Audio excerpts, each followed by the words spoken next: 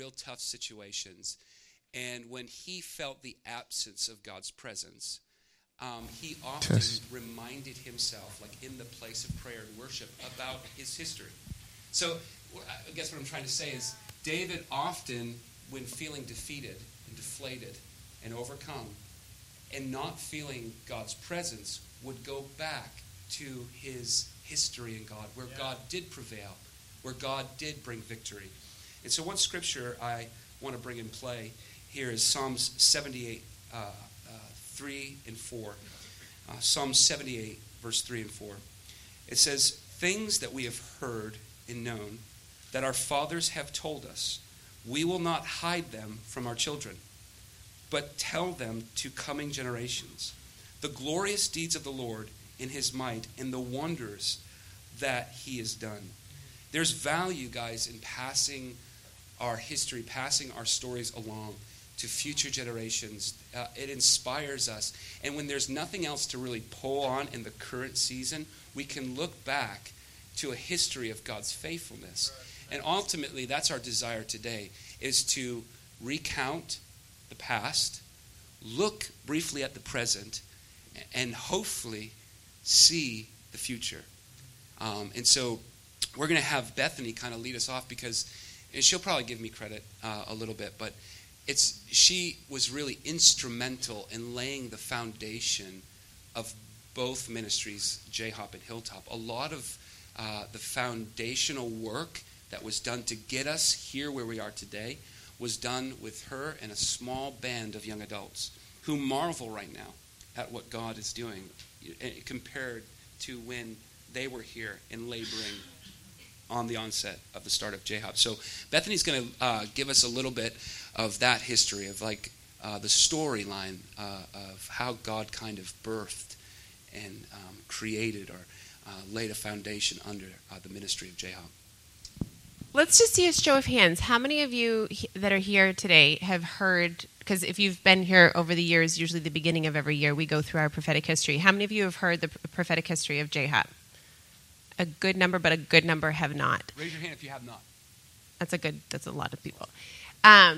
So I'm just going to say, for us, in some ways, it is the storyline of how God established us, but I can honestly say for the people that are here and laboring with us and have like really committed their life and feel long-term called to Boston, it really is kind of understanding the greater perspective and kind of the history of how God established us, that in hearing that it caused their heart to come alive and really find themselves saying, okay, this is the story of my life. This is what I'm called to.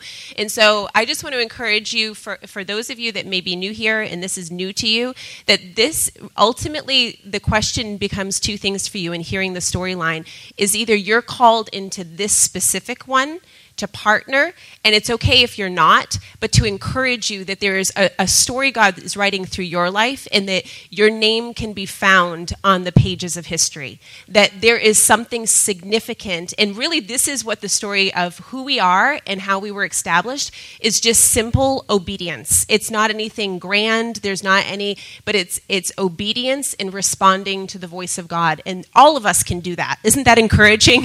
You don't have to have a specific skill set. You don't have to have a specific amount of resources. It's just responding to God. So for us, really, as Hilltop Church, we really were born out of a prayer meeting, in essence. And I had the privilege of having a wonderful, wonderful high school education. I went to a private school. We did actually a lot of college-level courses. We were actually studying like U.S. history, world history, but humanities was huge. And so we actually got to develop our own courses and then like teach them to underclassmen and things like that. So for me, I actually spent time studying revival history. I actually got to, in high school, like have courses in revival history. And my graduation present from the headmaster of my school was a subscription to Christian History magazine. And, you know, just a wonderful, wonderful high school experience. And to be honest with you, the reason that I chose some of those things and delved into those things in high school was that as I began to study the New England history, and specifically, has anybody ever read through The Model for Christian Charity by John Winthrop? You should read it. You should really pick up, you can just Google it online. It's called A Model for Christian Charity. And Governor Winthrop was the first governor. He was aboard the Arabella, and basically as he was writing the model for Christian charity, he was laying out the vision that God gave him as far as establishing these communities and these people. I'm going to read to you just a little bit of it. It says, now the only way to avoid this shipwreck, this is kind of midway, I'm going to pick up here. Now the only way to avoid this shipwreck and to provide for our posterity is to follow the counsel of Micah, to do justly, to love mercy, and to walk humbly with our God. For this end, we must knit together in this work as one man. I mean, that's just one sentence that he's basically saying we're looking to Micah, that we are going to love mercy, we're going to walk humbly, we're going to walk justly. And even this understanding of unity, we're going to work together as one man. It's a long document, but he actually kind of closes, for we must consider that we shall be a city set upon a hill and a light to all peoples, that the eyes of all nations are upon us. So that if we are to deal falsely with our God in this work we have undertaken, and so cause him to withdraw his present help from us, we shall become a story and a byword amongst the nations of the world. And he goes on further to kind of reiterate the covenant out of Deuteronomy 30. I mean, it's all an issue of covenant, of saying God has sent us to do a work. And I'm just going to say, I am not saying that our founding fathers did it perfectly. I'm not saying that they did it all right. There is humanity, there is flesh, there is failure mixed in there, and you can see that. But it's undeniable when you study the history of the U.S., and for some of you even, you should just walk even Harvard, the founding of Harvard. There's things written in stone all throughout these New England colonies, and it's written in stone because they were the covenants that they made with God. And so for me in high school, as I studied the New England history specifically, but also our revival history, it became so clear to me as you're reading these pages going, these men had dreams. They had dreams in their heart. And for me, the one thing as a high school student is I began thinking, okay, God, you put a dream in their heart, and it's a desire that you have. And I can remember being in 9th grade saying, I want to see those dreams happen. And honestly, we don't have time to go through all of it today, but if you study the one theme that you're going to find throughout all of these things, even if you go through at the entry gate to Harvard, is actually the covenant that they made, and that they wanted to raise up a literate priesthood, that they actually wanted to raise up people that could preach the gospel and articulate the word of God. And so when you study these things in history, you begin to realize is there was a dream that God placed in men and women's heart. And that with our failure and with the places that we've gone astray, it doesn't mean that God's dream has ended.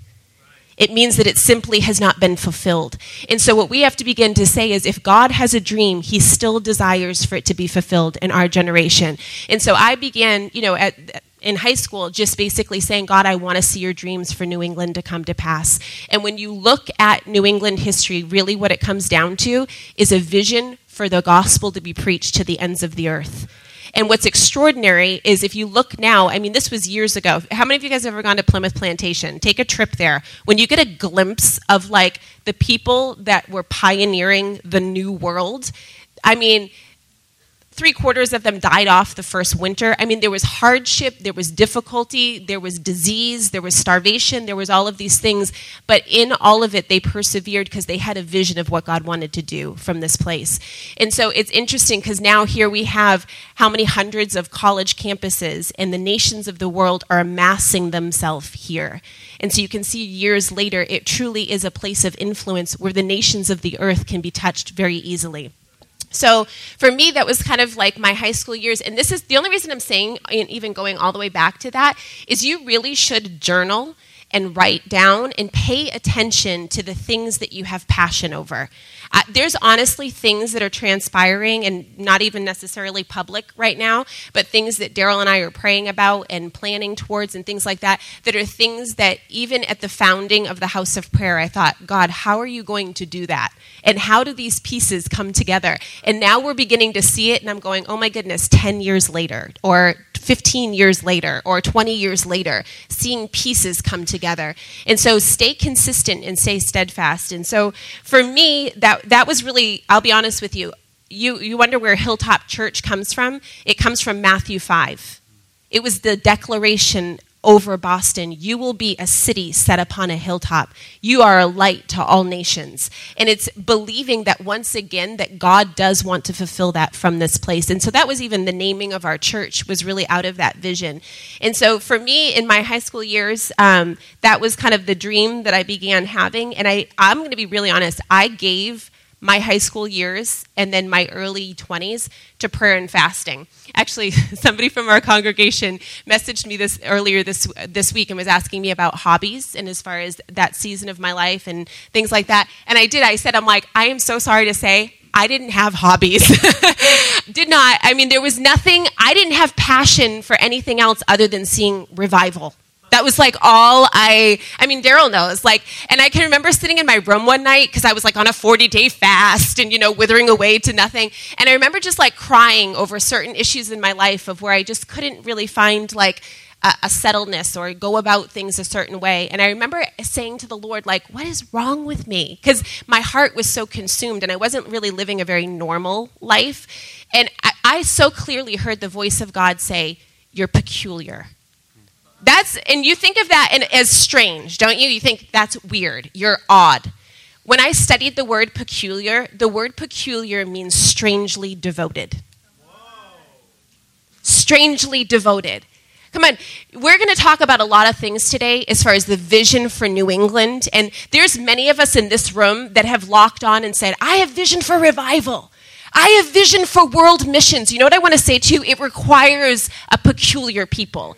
It requires people that are strangely devoted to the cause of Christ in the earth. And I'm going to be honest with you, without us being strangely devoted, we will never see those things come to pass. Because when you study history, when you study revival history, that is the earmark that you find for every single one of these men and women. You look at biblically, you look at historically, you find a mark upon their life where they were consumed with one singular passion, and they allowed it to overtake their lives.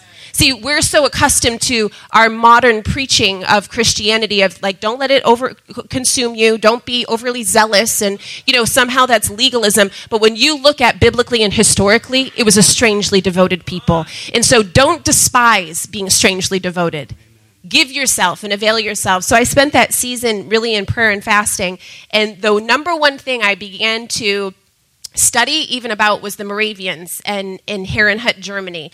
And how many of you guys should look that up and study that up as well, is the Moravians literally had 100-year prayer meeting.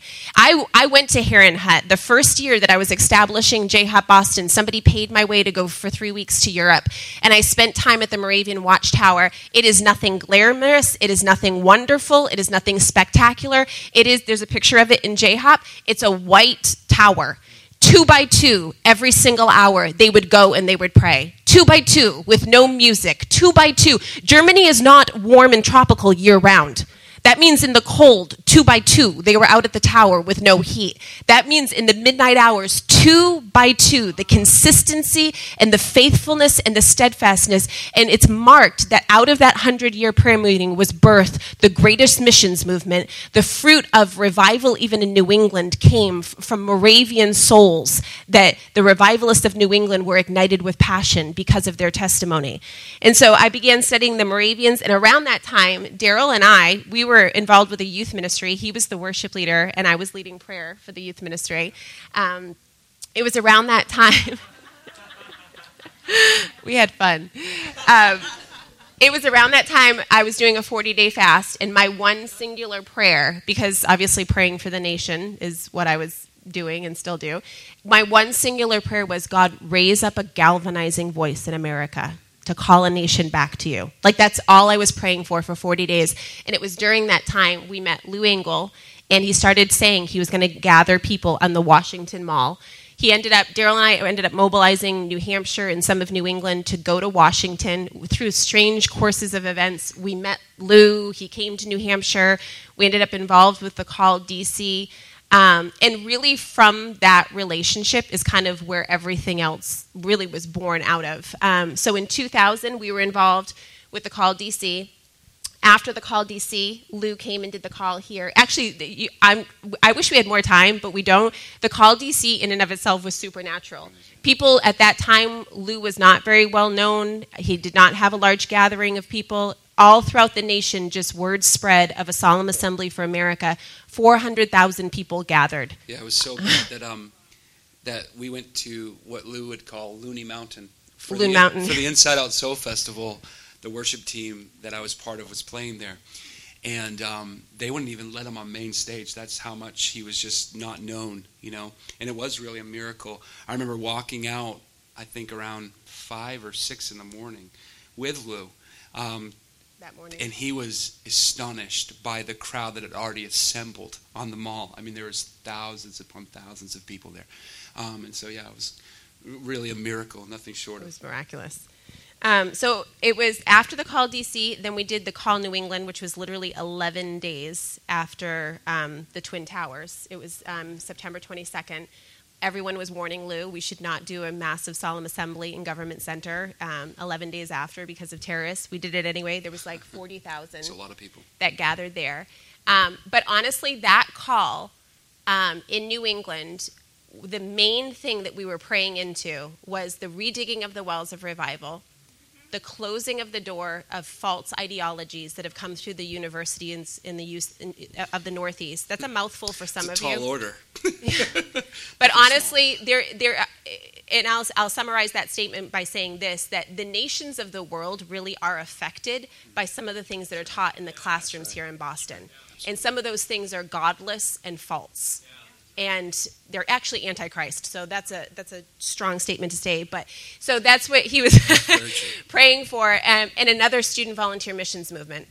And the interesting thing is my segment during the Call New England, which really has everything to do with what we're really kind of going after and what we're seeking the Lord for, is Lou asked me to pray into Jonathan Edwards. Here's another thing you guys should look up and read. Jonathan Edwards wrote something called A Humble Attempt. And in A Humble Attempt, he basically Jonathan Edwards was a revivalist here from Northampton.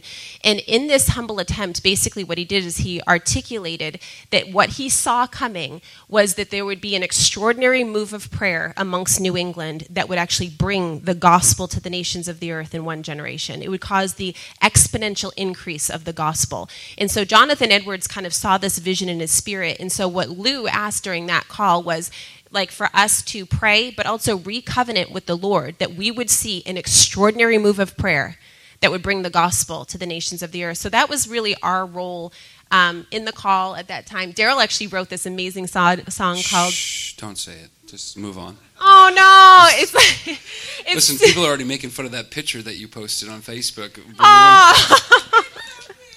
You look like you're 10. Okay, we won't get into the song. No, don't get into it. But it was powerful. Wow. We wrote a song called God's Land. Oh so God. good. It was a good tune. Was. The name... No, I'm not going to sing it. Lou always asks him to re-record it for him. Every time we play for an event that he's speaking, hey, do God's Land. I'm like, no, just not going to do that, Lou. But at the time, it was just one of those songs that I think carried us through a season, specifically with Lou and the call, and it was used, and it was awesome. But we won't get into any more details. So fast forward, we do the call, and so that was 2001.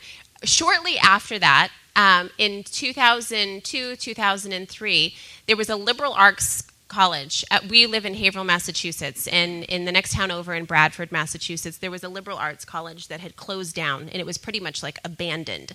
And during that point in time, me and my mother, for those of you that have met my mom, she's been here to speak, and a group of intercessors, basically, were prayer walking the college campus, just praying, because it's in our community, in our town, just really praying for God's purposes for it. Well, I began having, dreams about the college campus, dreams about it being an all-girls school, and I'm like, okay, all-girls school.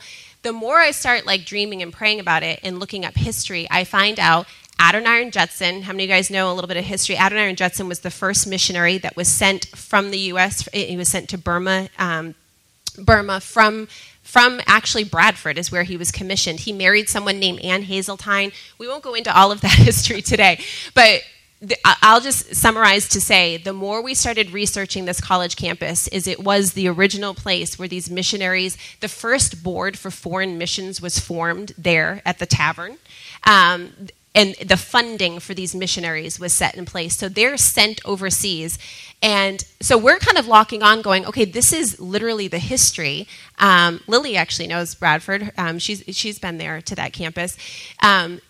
This is literally the history for the missions movement. So we start bringing people. Like, we're asking Heidi Baker, we're asking Lou Engle and Bill Johnson, all of these people. We're like, you should buy this campus. Like, this campus was the history of the missions movement and this well for foreign missions. And basically, like, it was going to be auctioned off. All of these things were going to happen with this campus. So fast forward a little bit.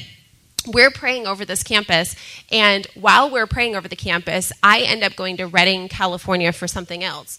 And while I'm there, some prophet, like I've told this story, some prophet that's on staff with Bill pulls me out of the crowd, and all he says to me is, he says, have you ever heard of a place called Bradford College? And I mean, mind you, we're all prayer walking it. And there's intercessors coming in from all over the place. And mind you, there's no J-Hop Boston this time giving me words like there's a connection between Bradford, something with Bradford and Boston and campuses. And, there's this whole thing swirl going on. So this prophet calls me out and says, have you ever heard of a place called Bradford College? And obviously at this point, I'm paying attention because I'm like, how does he know Bradford College? And he says to me, you have eyes for the nations of the earth. And he said that campus will once again be used as the crossroads for revival to the nations of the earth. That was intense. I was like, okay, he has my attention. I didn't hear it. I heard it a year later when I went back to the recording. He went on to say, he said, as you see awakening on the college campuses of Boston, it'll be the catalyst for the student volunteer missions movement that you've seen in your spirit. So he gives that word. I don't really hear anything about Boston because I'm not tuned into Boston at the time. About a year later, Lou brings us out to D.C. He had established the First Justice House of Prayer in D.C. and basically had contacted us and said, would you be willing to start a house of prayer in Boston? 3 times. I'm like, nope, I'm praying for this campus and the next student volunteer missions movement. I have nothing to do with Boston.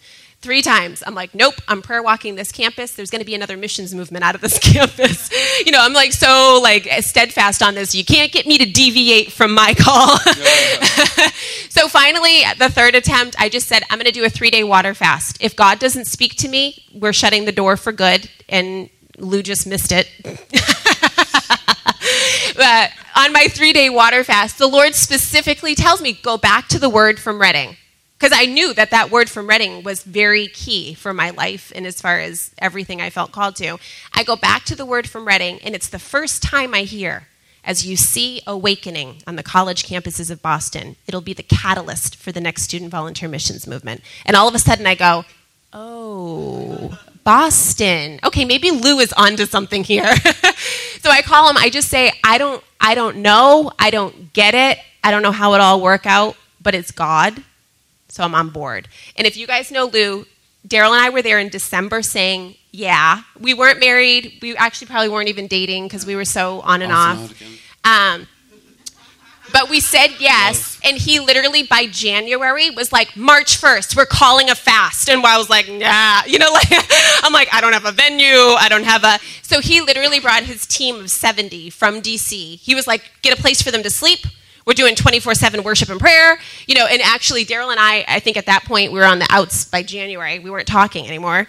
And he was like, and I won't do it without Daryl. And I'm like, we're kind of not. He's like, then it's a no-go, Daryl or nothing. I'm like, ugh. So Daryl and I were kind of, I won't go without him. So long story short, if you know the landscape here in Cambridge, I had never been to Cambridge. Never been to Harvard. Nothing.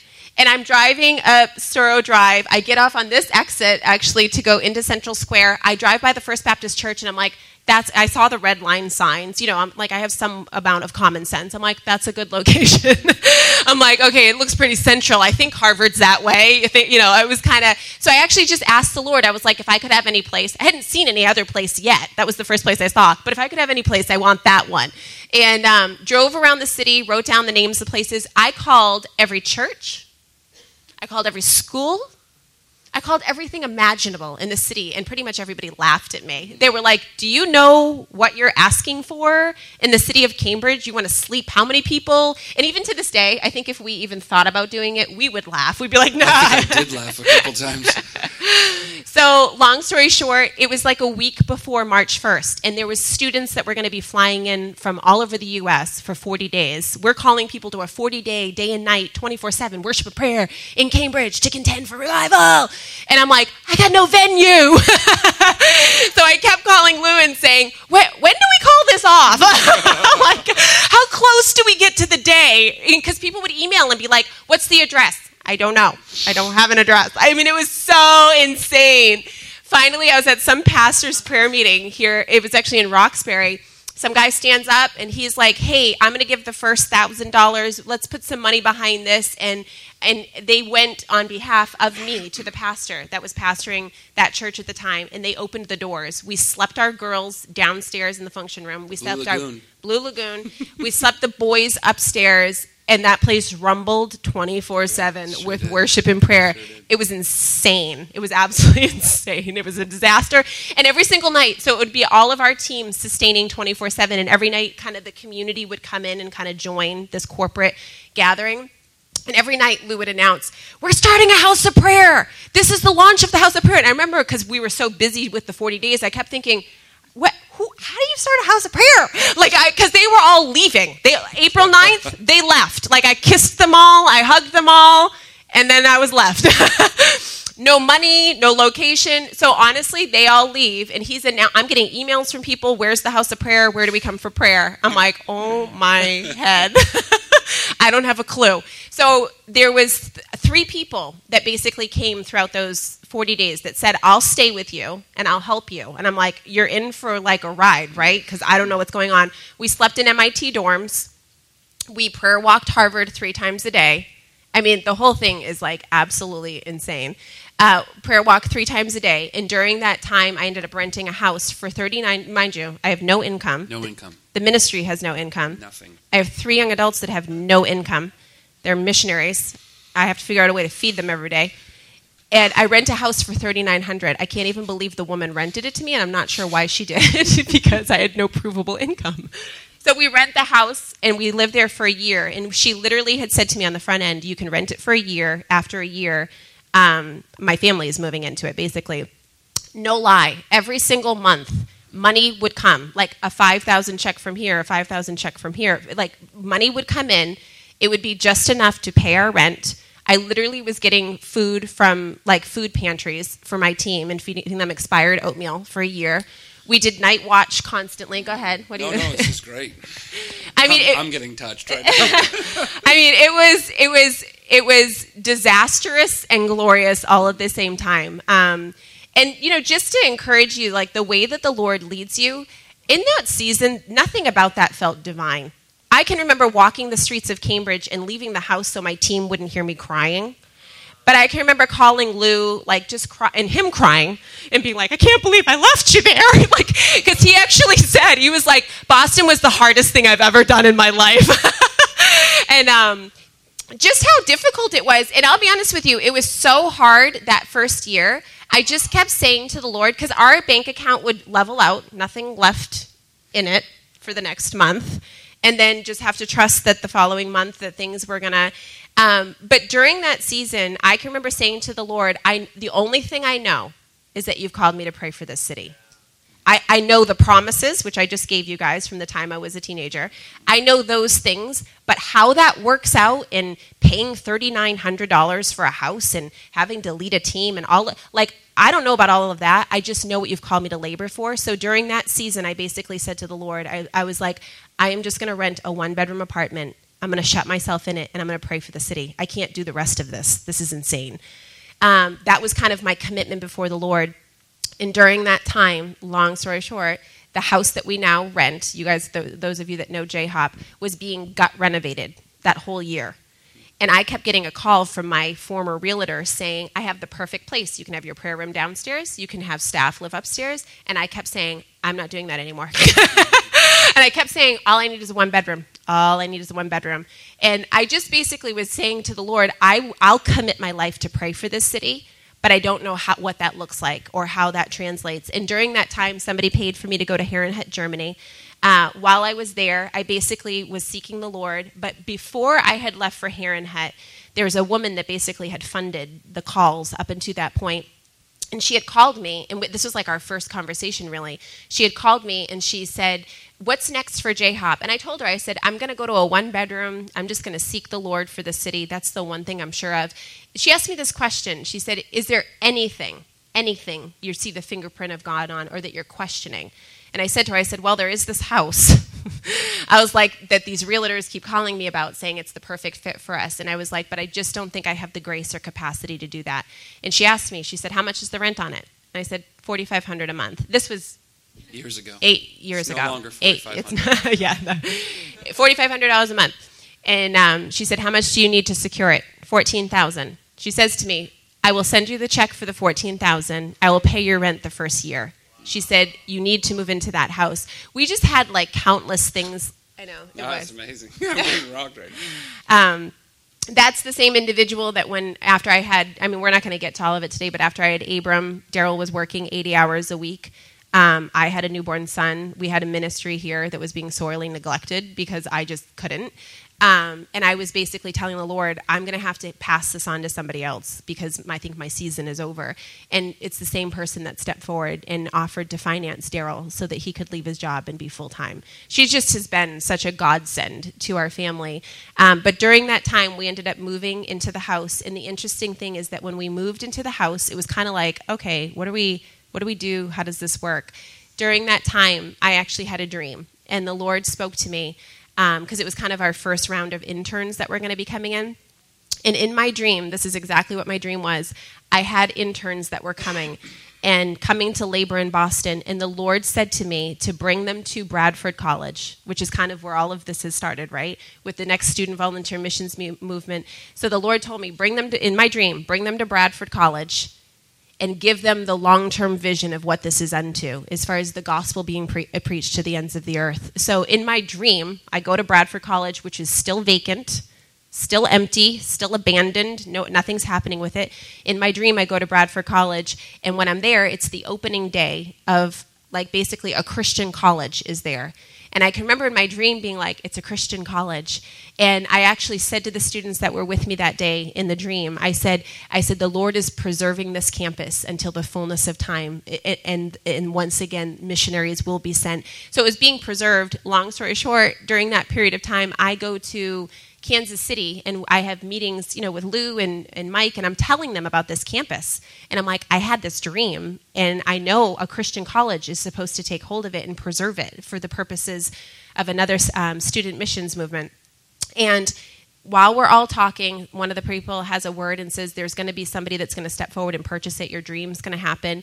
They go to auction off these buildings. They were going to be auctioned off one by one. It just, basically, I was watching, it was the day of the auction, and I got a phone call saying that one particular donor actually bought the entire campus and gave it to Zion Bible College, which is now called North Point College, because they send church planters into Muslim countries. And yeah, there's crazy things all happening there.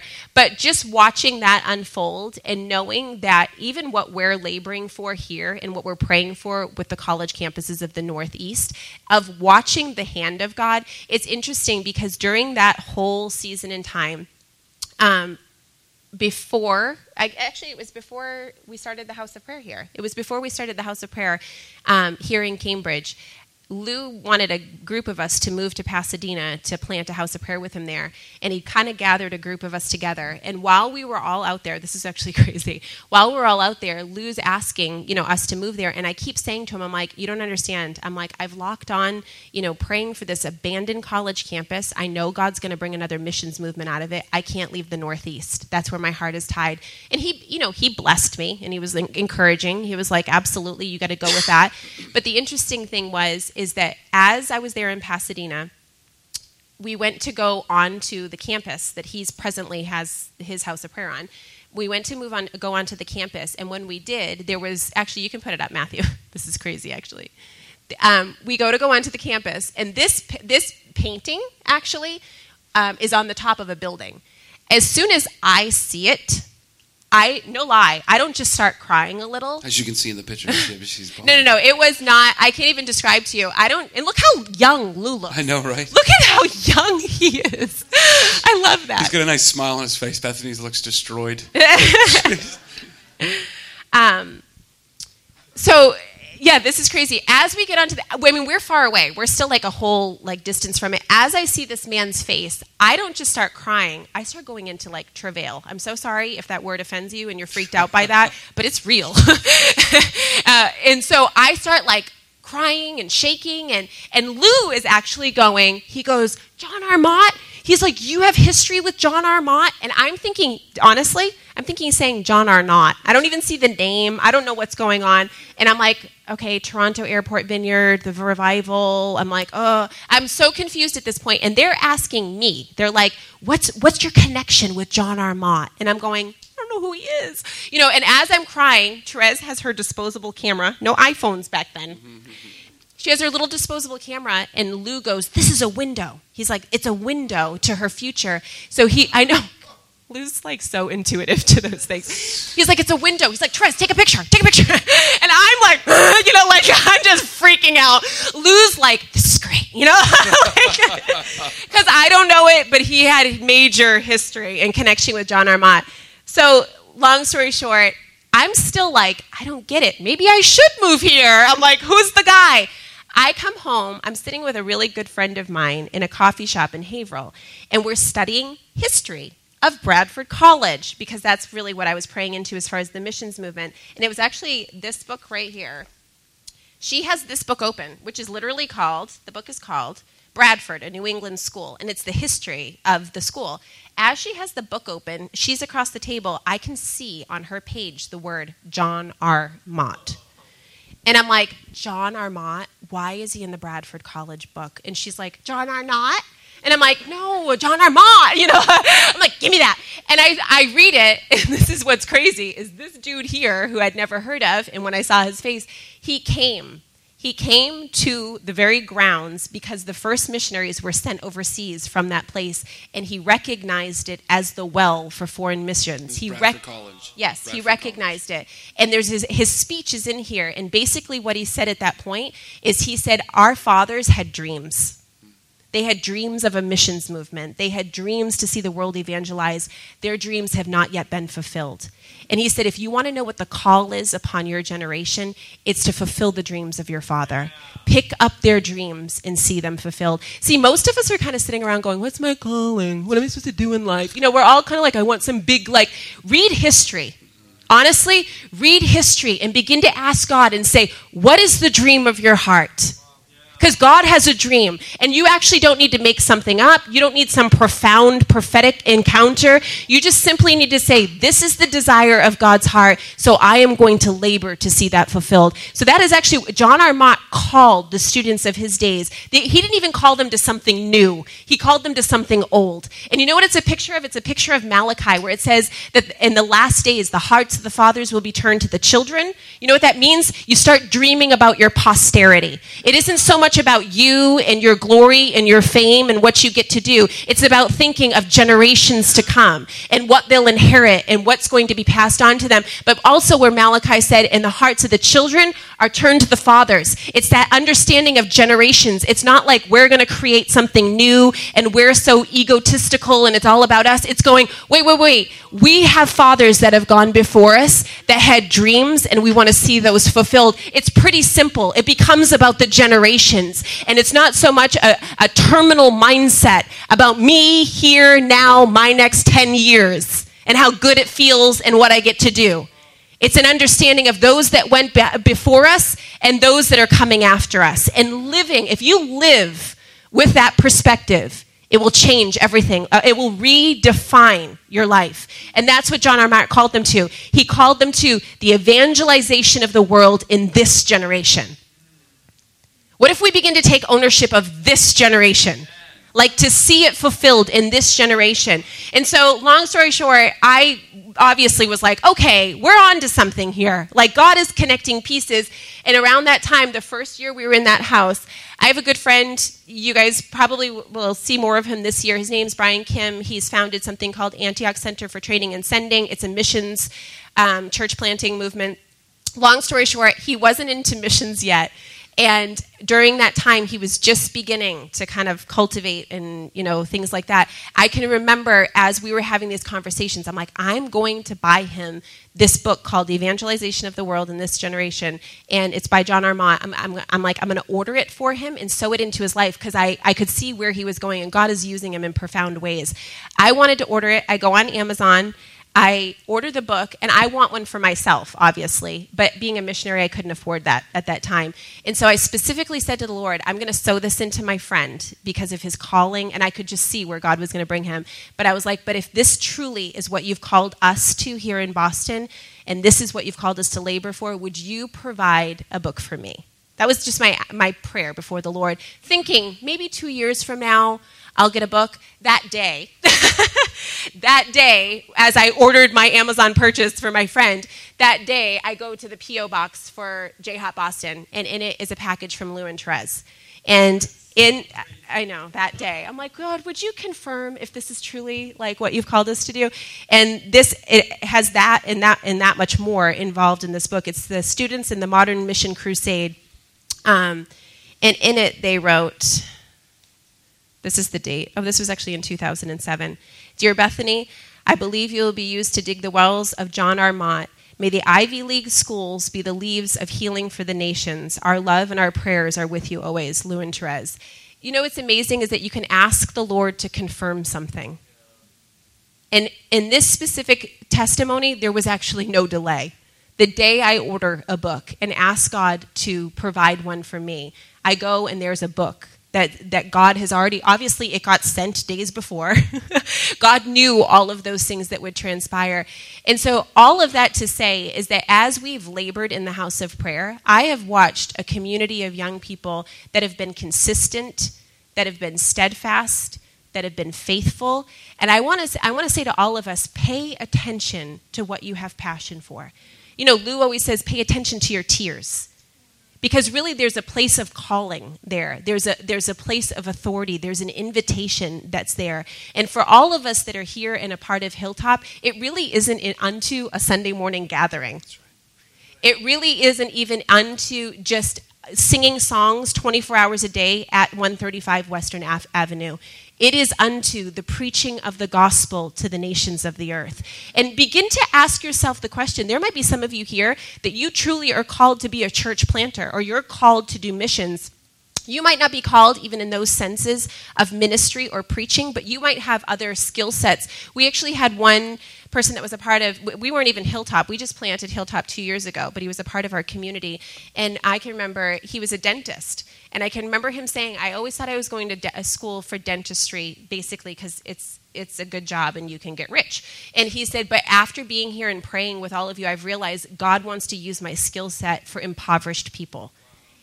And this is what he said to us. He said, my skill set could actually be used to bring the gospel to nations that would not be open, but I can go and offer services and expertise in those places. That's where you begin to have a vision beyond yourself. That's where you begin to capture the heart of God and that his name would be known in the nations of the earth. Did you have something you wanted to? Yeah. It's good. I know that we're only used to being in church for about 45 minutes, but thank you for bearing with us. Speaking into this just briefly, and I will be brief, is seeing firsthand just the faith that Bethany and a small group of people had. And then fast forwarding, seeing where we're at today because of that faith. I just want to encourage us. Some of us, we our faith is small, isn't it? And the first sign of adversity, or the first sign of kickback, or we tend to lose it. We tend to lose our way. But I just got to witness. I remember laughing about some of these things, particularly about Bradford. The campus in Bradford and some of the things that the Lord was speaking and doing.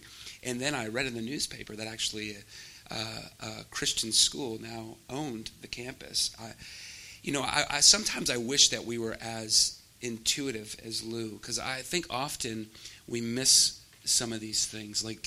And what I see, because I saw it firsthand, and I'm seeing it again, is just the faith and the resolve that this group had, and it really is the byproduct of that faith is what we have today. And I only look forward to what we'll have in the future because of that faith. But one thing that hopefully we want to inspire you guys with is that we believe God is looking for partners, right?